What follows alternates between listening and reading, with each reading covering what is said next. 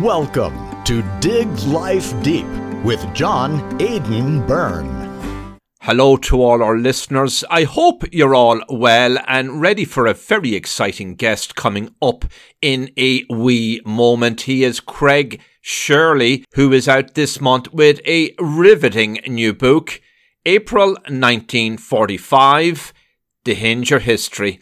And of course, as you might have guessed, April 1945 tells of the final month of the Second World War.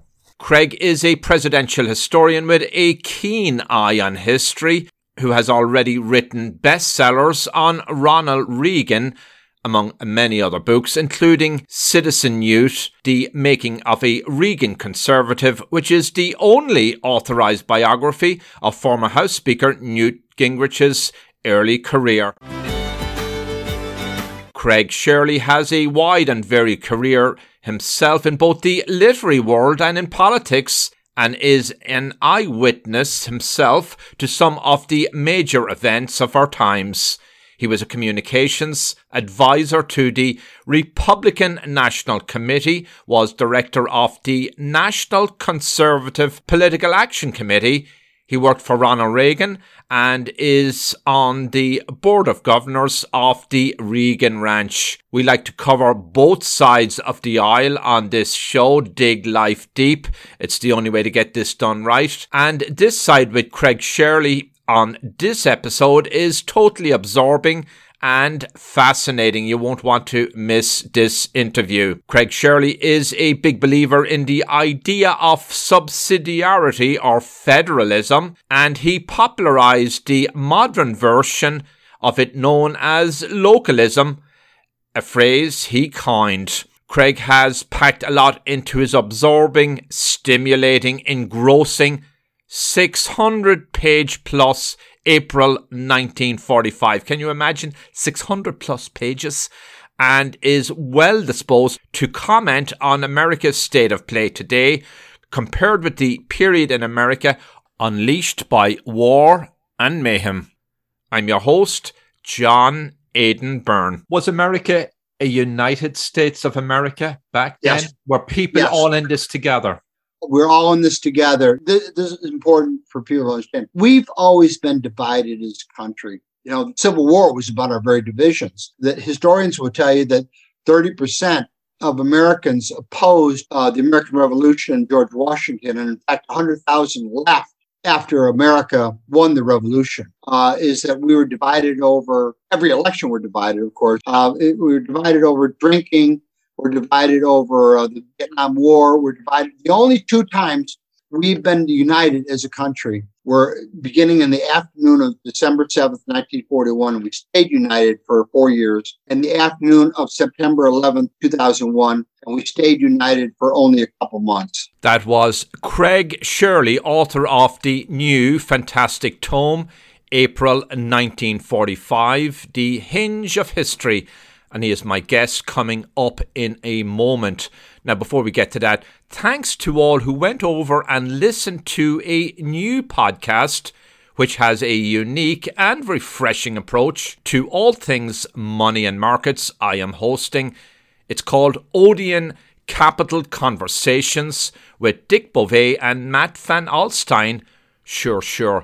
Timing is perfect. I get that with all the talk of interest rate rises, curious questions about the US and global economy, uncertainty, confusion, even a certain amount of psychic terror about the direction of everything. Well, Odeon Capital Conversations is a great podcast to catch up on the macro and not so macro pictures, and it is up there on Apple and the other platforms. We keep digging for the secrets and stories of uncommon and everyday things and interesting people.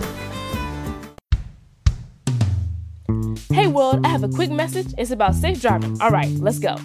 Anytime you're driving, have the seatbelt buckled tight. Both hands on the wheel and your phone out of sight. When not in your hand trying to text somebody back. Because if you do, your car might get smacked. The moral of the story, just put your phone down. The people on the road will stay safe and sound. Put your phone down, put your phone down. People on the road will stay safe and sound. Yeah.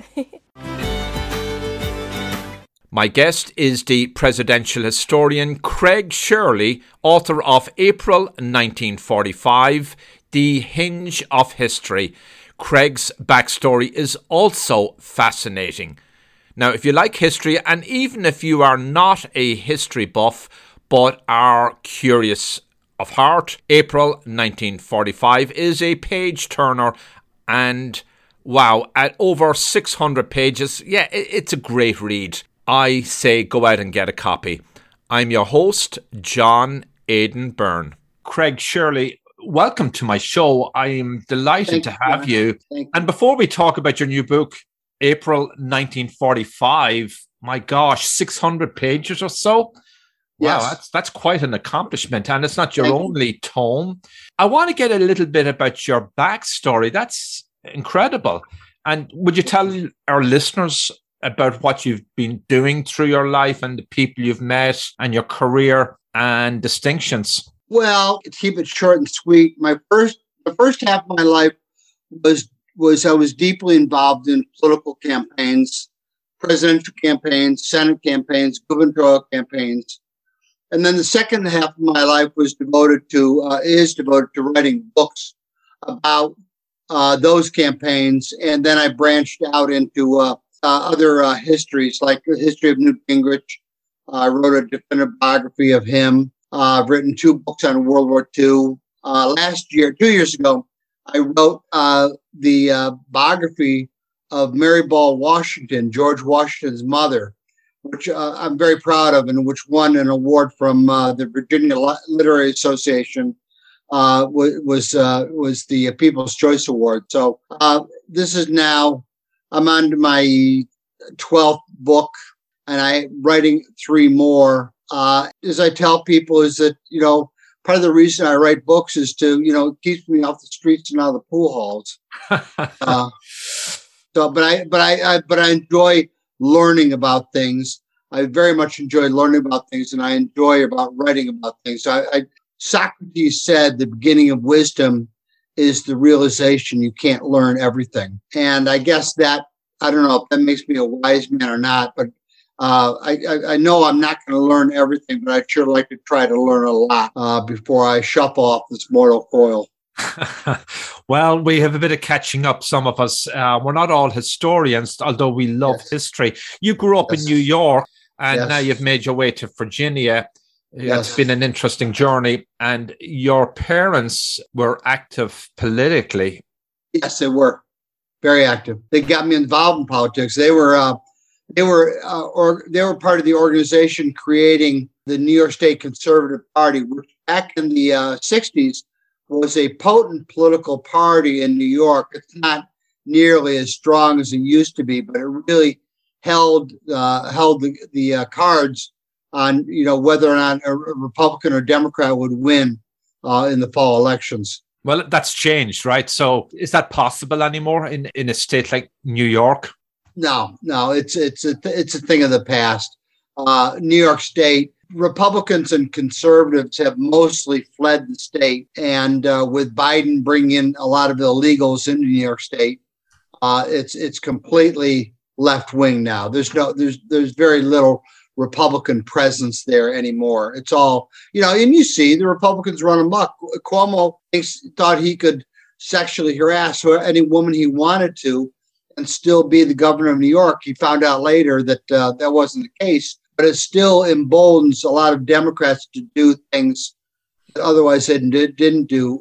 Otherwise they wouldn't do, because the Republicans are so weak in New York. This show likes to look on both sides of the aisle. And it's interesting and surprising maybe to hear you say that New York State's a lost cause to the Republican Party. Did we not see some kind of a shift in the last election? I mean, we certainly saw it in New Jersey and in Virginia, and there was the incumbents took a Virginia was possible. Yeah, good question. That's a good question, John.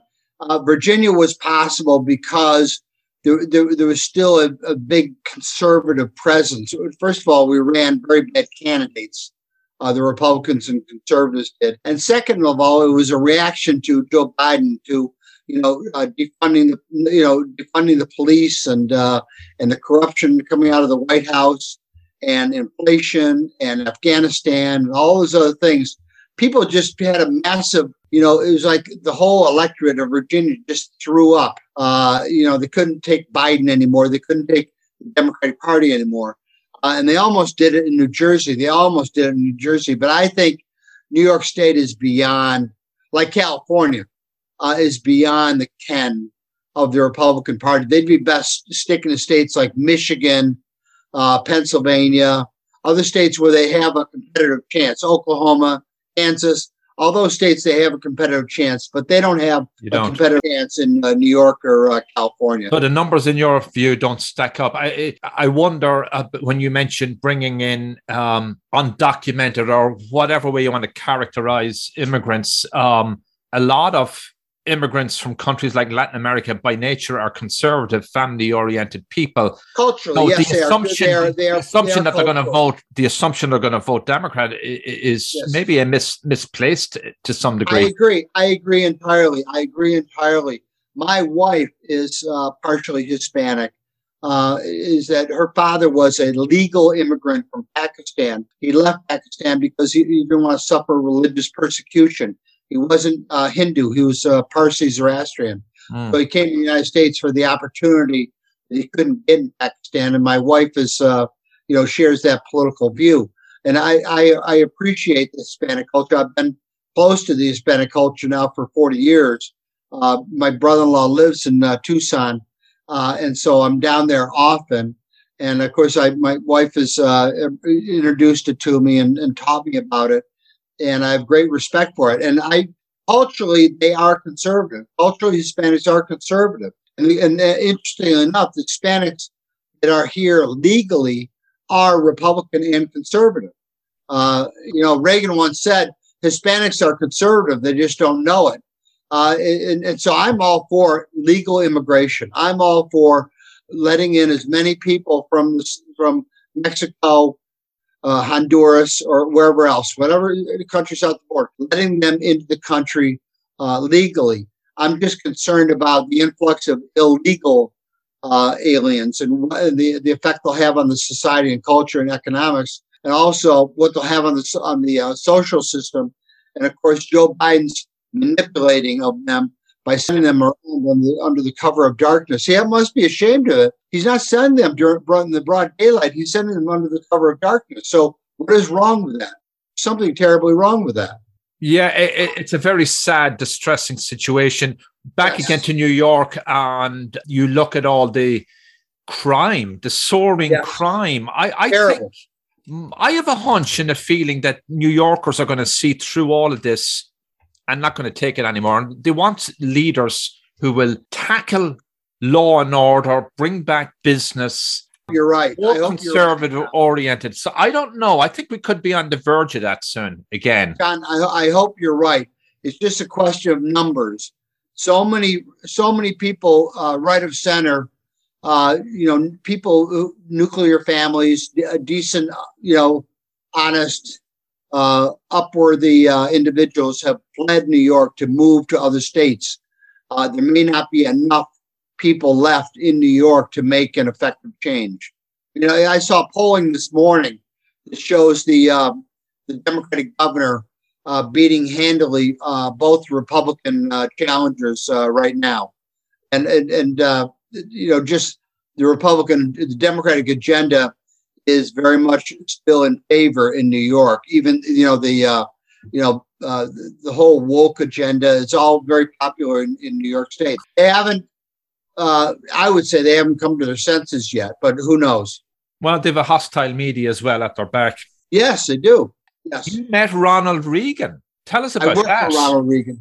I met Reagan many, many times, and I worked for Reagan on a number of different occasions. I worked on the 80 campaign. I worked on the 84 campaign. I worked at the Republican National Committee, which was the political arm of the White House, the Reagan White House. And I worked for the White House Conference on Small Business.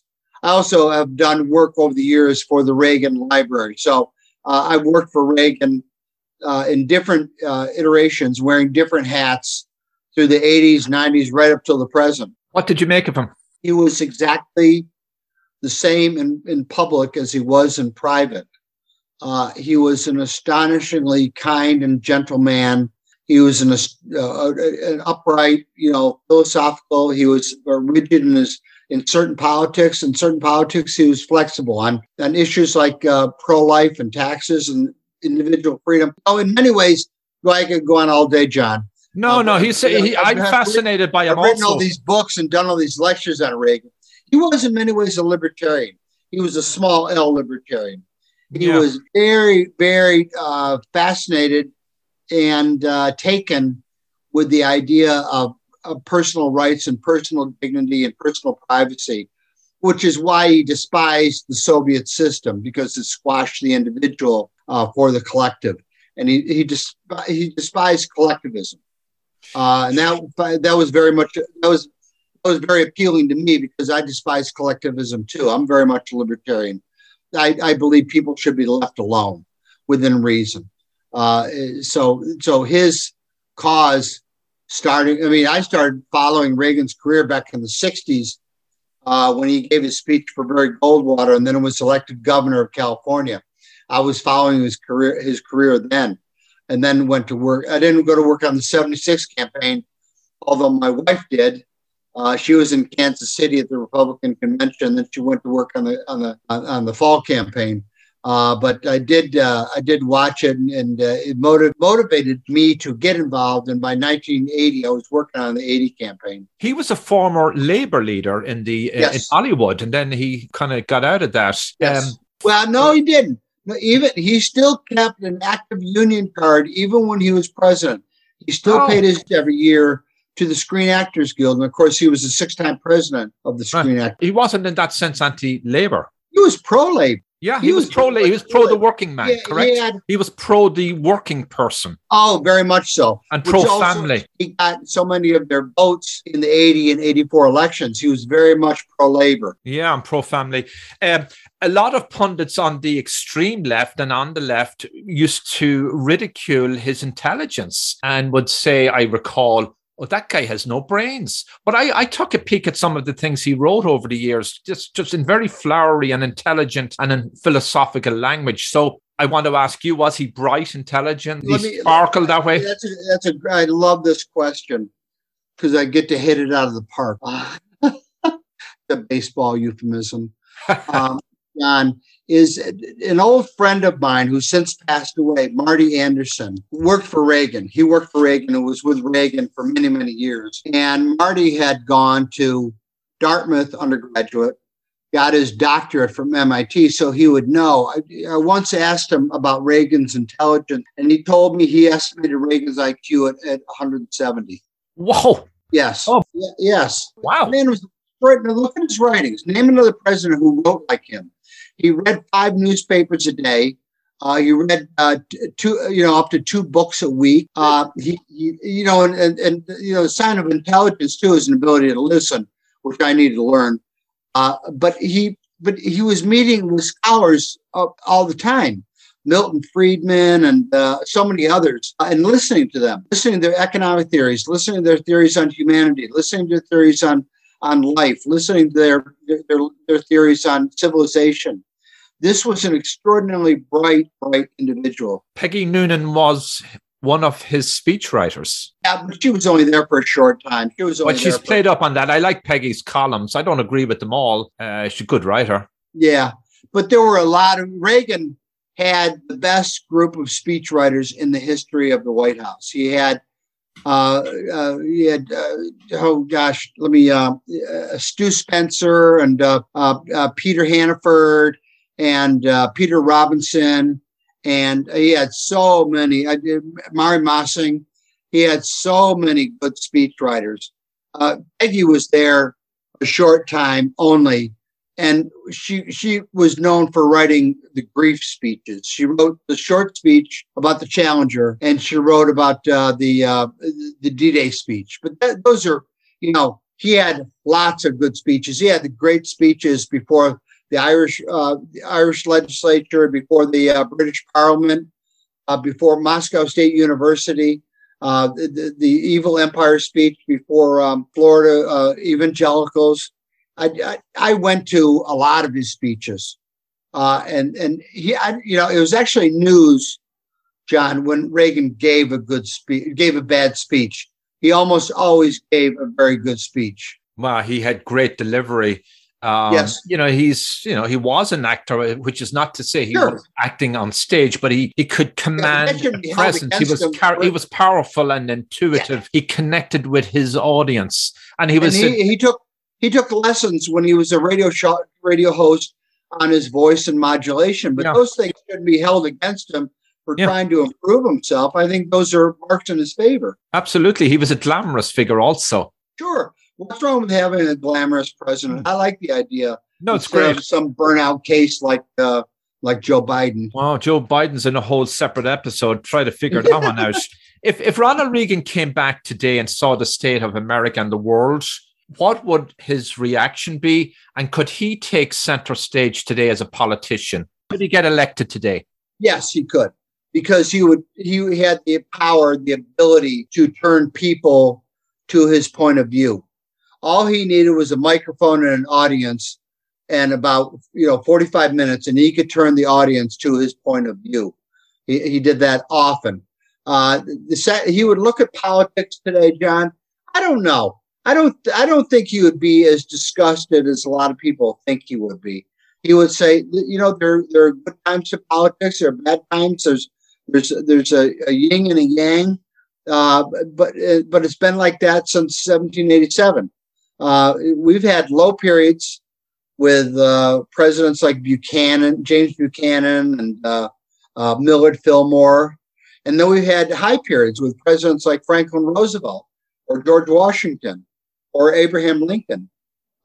So he would say, he would take the long view. It says, America has come back before, will come back again. I'm just wondering, would the media accommodate him? No. The media would not accommodate him.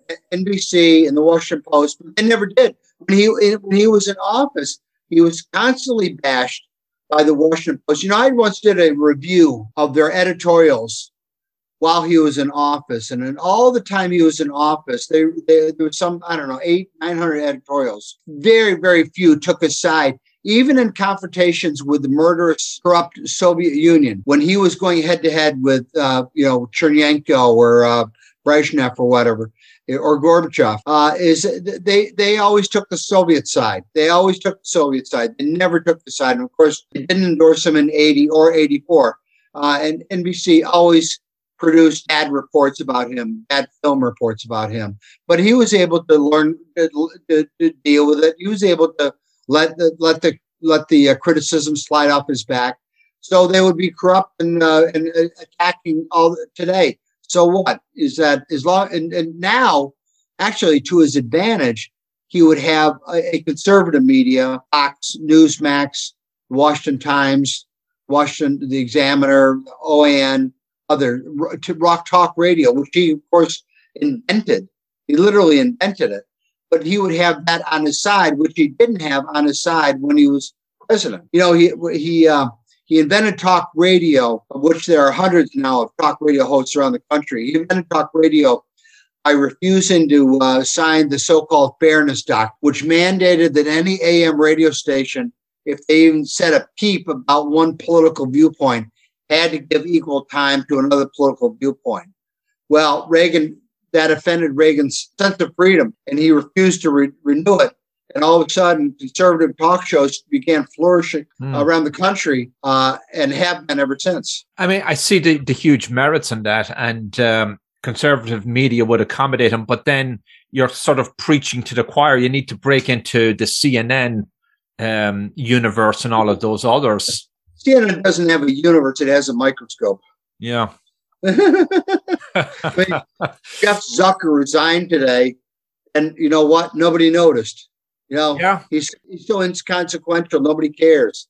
Yeah, I sometimes think they have ratings issues anyway, so they're sort of following and dialing it up to their own audience. Hi, we're the Goo Goo Dolls. We're fortunate that our daughters have what they need to grow and learn. But that isn't the case for nearly 13 million kids in the U.S. that struggle with hunger. Childhood hunger is a heartbreaking reality that Feeding America is working to change. Each year, the Feeding America network of food banks rescues billions of pounds of good food that would have gone to waste and provides it to families and children in need. You can help kids in need in your community by visiting feedingamerica.org. Brought to you by Feeding America and the Ad Council. My guest is the presidential historian Craig Shirley, author of April 1945, The Hinge of History. I'm your host, John Aidan Byrne. Let's look at your new book, April 1945. It's out this month. It's been available for pre-sale. This is quite an accomplishment. There's over 600 pages. Oh my gosh. Tell us about it and the whole, what's in the book to read. Oh, John, everything is that at the top level, Franklin Roosevelt dies, right, on the eve of winning World War II, which is Shakespearean in its irony. He dies within a month of winning the war within a month of winning the war in Europe, and within several months of winning the war with Japan. Adolf Hitler commits suicide and brings an end to the German state, to the murderous Nazi German state. Mussolini is dragged down by the mob and horribly killed. That's just at the top, but also Auschwitz is discovered, Dachau is discovered, Okinawa is raging, the battle for Okinawa is raging, and this book has, of course, we know about the Holocaust, but the thing is, I didn't realize until I looked at a map, John, is that the death camps weren't just a half dozen or scattered around Europe. I looked at a map, and there were dozens of death camps all over Europe. The monstrous Germans kill not only Jews, over 6 million Jews, but they also kill homosexuals, gypsies, political prisoners, Polish workers, anybody who's religious figures, religious figures, yes. Anybody who stood in the way of the master race was exterminated, and in the most horrible means necessary. Also, there's not a good way to die. The Germans devised a really bad ways to die. I mean, the horrors of it. You imagine it's hard to comprehend and put it in context when you see what's going on in today's world with all our problems. Hopefully we'd never reach that level again of depravity. Well, let's hope not. Of course, we've been aborting babies in the United States for years. So, yeah. Some people would say that's a form of Holocaust. I happen to be pro-life, and so I think that's a form of Holocaust too. Putting it in context, we have had these terrible horrors. Yes. When you look at it in that light, shocking light. Yes. The book has a lot of fun things too. It wasn't just all bad. First of all, we were winning the war. We were on our way to winning the war, but fun things too. Like, for instance, the national speed limit to save gasoline. The national speed limit in America was set at 35 miles an hour. Okay. Everything was rationed. Gasoline was rationed. Meat was rationed. Milk was rationed. In 1944, 25% of all vegetables grown in America were grown in victory gardens. I remember one time I asked my mother. That's amazing. Just repeat that statistic. Let it settle in. 20, I know. Isn't that astonishing? 25% of all vegetables grown in America were grown in victory gardens. I once asked my mother. In cities and towns? This is in tenements, in backyards, in the small family farms, and other means. Is that we were sending all of our vegetables to our fighting men and women. We were sending them to Great Britain, and we were sending them to everybody was fighting. The Russians, Canadians, everybody was fighting. We were the breadbasket of the world. I once asked my mother, who thank God is still alive. And alive and healthy and well. She was a little girl. She was in her teens during World War II. And I once asked her about victory gardens, and I thought it was kind of a PR, myth by the Roosevelt administration. She got indignant with me. She said, I had a victory garden, everybody I knew had a victory garden. So 25% of all vegetables in 1944 were grown in victory gardens. But, Americans made so many sacrifices. They had rubber drives, they had scrap metal drives, they had newspaper drives, everything. Nothing was thrown away. Everything was reused for the war effort. Nothing was squandered whatsoever. And of course, wages there were freezes on wages. Detroit truly was the arsenal of democracy. John, after December 7th, FDR told Detroit, said, "Look, you're not making any more cars," and no new cars were made for 4 years in Detroit. He said, "Instead, you are now the arsenal of democracy." And within 3 weeks of December 7th, Ford automobiles, Fisher tires, and Goodyear rubber are producing fabricated B-24 and B-25 bombers within 3 weeks of being told, you're not building cars anymore, you're building arms. And, another company made lots of things for the kitchen, like blenders and things like that. And all of a sudden they were told, nope, you're now making Army helmets and impellers for airplanes. So it was Operation Warp Speed back then. Yes, Operation Warp Speed. That was Kelvinator. The company was Kelvinator. And, there was one company that wasn't cooperating enough with the FDR administration. So they literally reached in and they fired the president of the company, and they replaced her with somebody who was friendly to the New Deal, friendly to Roosevelt's policies. But everything, it wasn't the official suspension of, habeas corpus and other things like that, but for all intents and purposes, it was. The Navy, I'll say one other thing, then I'll shut up. The Navy sent out a memo at the beginning of World War II to every radio station in America and said, look, you will not broadcast troop movements, ship movements, soldiers. You will not use the war to promote commercial enterprise such as, and here's the war news brought to you by Campbell Soup. They had strict regulations on television. They didn't say so to newspapers. But newspapers basically abided by the FDR and abided by the philosophy or the argument that loose lips sink ships. They didn't print anything controversial. Everybody was used for the war effort. One other thing, and I'll shut up. Both my grandmothers were Rosie the Riveters. One was a machine gun inspector, and the other was a bomb inspector. Again, I never got a chance to ask her, what does a bomb inspector do? But the war used everybody for everything. My father was a Boy Scout at the time. He was 12, 14 years old. And the Boy Scouts were used by the national government to distribute promotional posters to churches, restaurants, bars, grocery stores. And they were such, loose lips sink ships, or cautionary posters about catching BD, or about volunteering for a service, or about sacrifice, but all hundreds of these gorgeous, beautiful posters.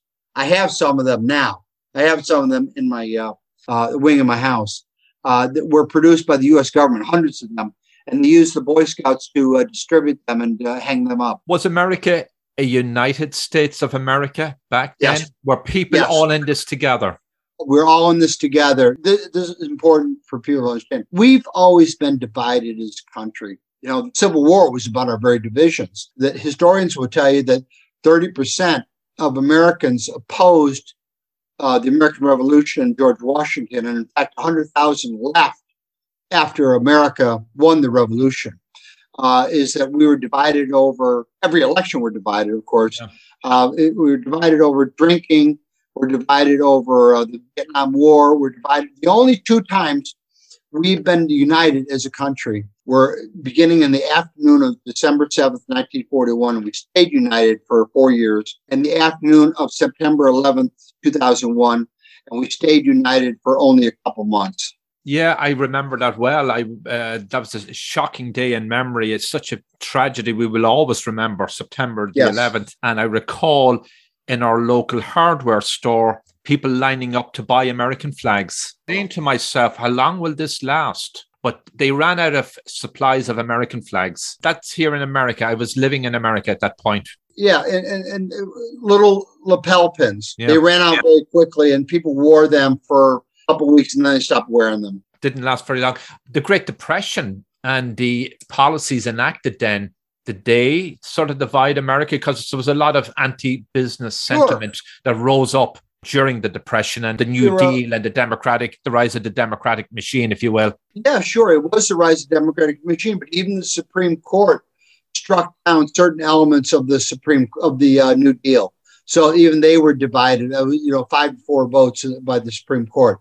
And then Congress voting against certain elements. So even Democrats in Congress voting against certain elements of the New Deal. And of course, we're divided over even getting involved in the European war. We started the America First movement, and they said any Republican or any Democrat who supports going to war in Europe, we have no business there, is that we will run a primary candidate against them in their congressional or Senate race. And we, after World War I, there was a saying going on in America that said, all we got was death, debt, and George M. Cohan. Yeah.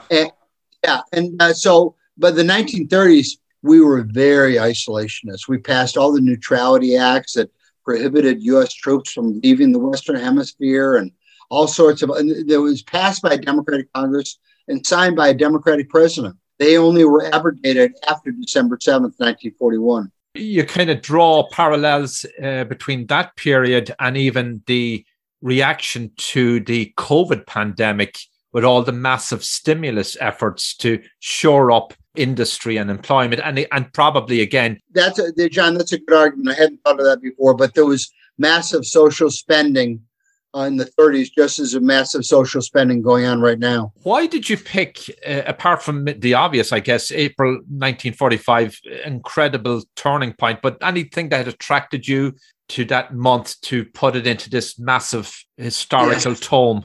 It goes back to my book, December 1941. There have been many, many good books written about December 7th. The best book ever is Gordon Prang's Dawn We Slept. That's the best single book on Pearl Harbor. But I wanted to do a book on what happened with culture and with humanity and with the people in the month of December 1941, how it radically changed. We went from being isolationist to internationalist literally overnight. And I wrote that book. It was a New York Times bestseller, modestly.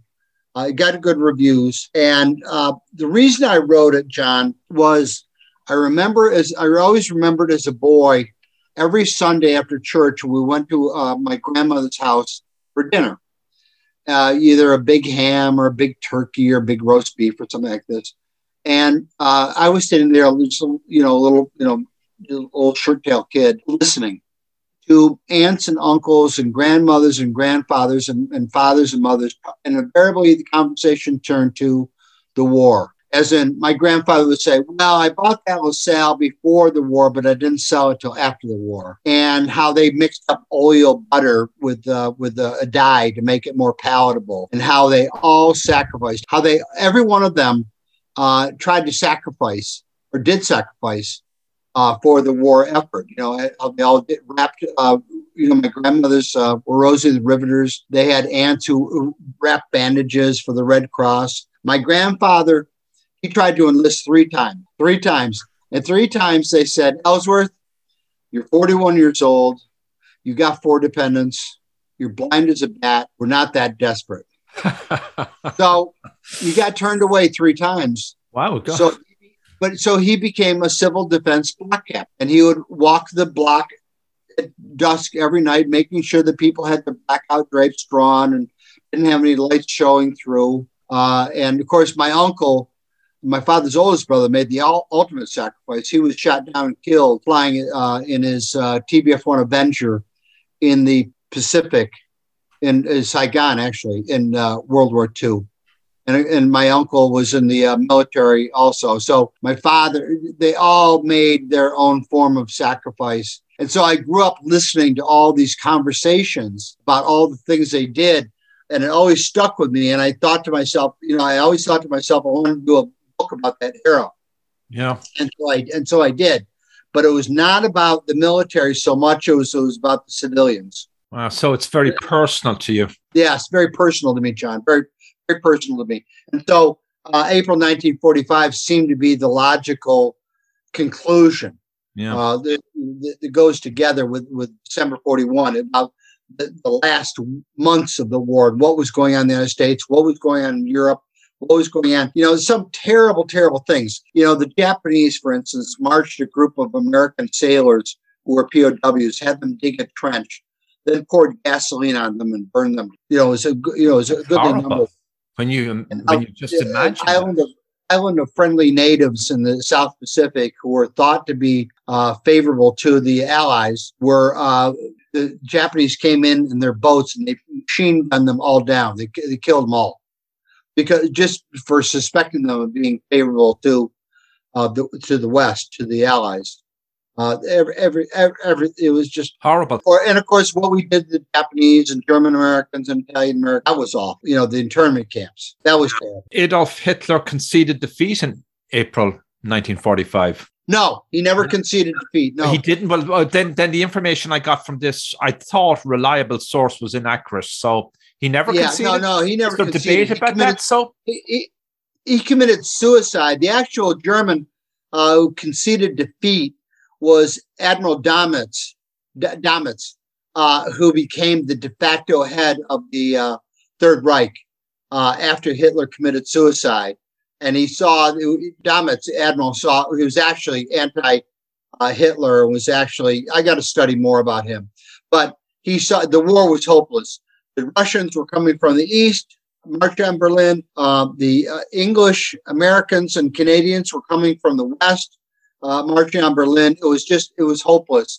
And also Clausewitz and Nero decrees had been ordered by Hitler. So they were actually destroying their own country while the Allies were destroying it too, in order to prevent it from falling into the Allies' hands. You mentioned abortion, and that's a great Holocaust. And compared to the Second World War, it's a startling comparison and reminder of brutality and man's inhumanity. But speaking more broadly, could the world ever have a world war again? I hope not. If it had another world war, nobody wishes for that, and I certainly don't. No, nobody wishes for that, but it would probably involve nuclear weapons, and that means that weapons of mass destruction, and that means millions would die.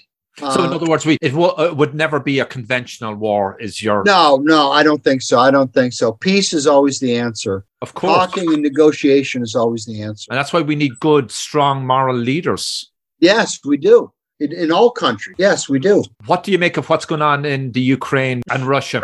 Look, what's happening to the Ukrainian people is possibly going to be a terrible thing done by Putin, but it is not America's, role. We can send foodstuffs, we can send peacekeeping, we can send negotiators, we can host negotiation treaties or discussions between Ukraine and the Soviet Union, but we should not escalate it by sending military personnel there. We should not. Dial it down. Dial it down. Dial it back. Joe Biden is just trying to raise his own poll numbers, terrible as they are. But Americans in the world does not need a war over Ukraine. April 1945, The Hinge of History is the name of your new book. You can order it anywhere, obviously, but do you want to give any information out on your website? Sure. Yeah, thank you, John. It's available in Costco, or will be.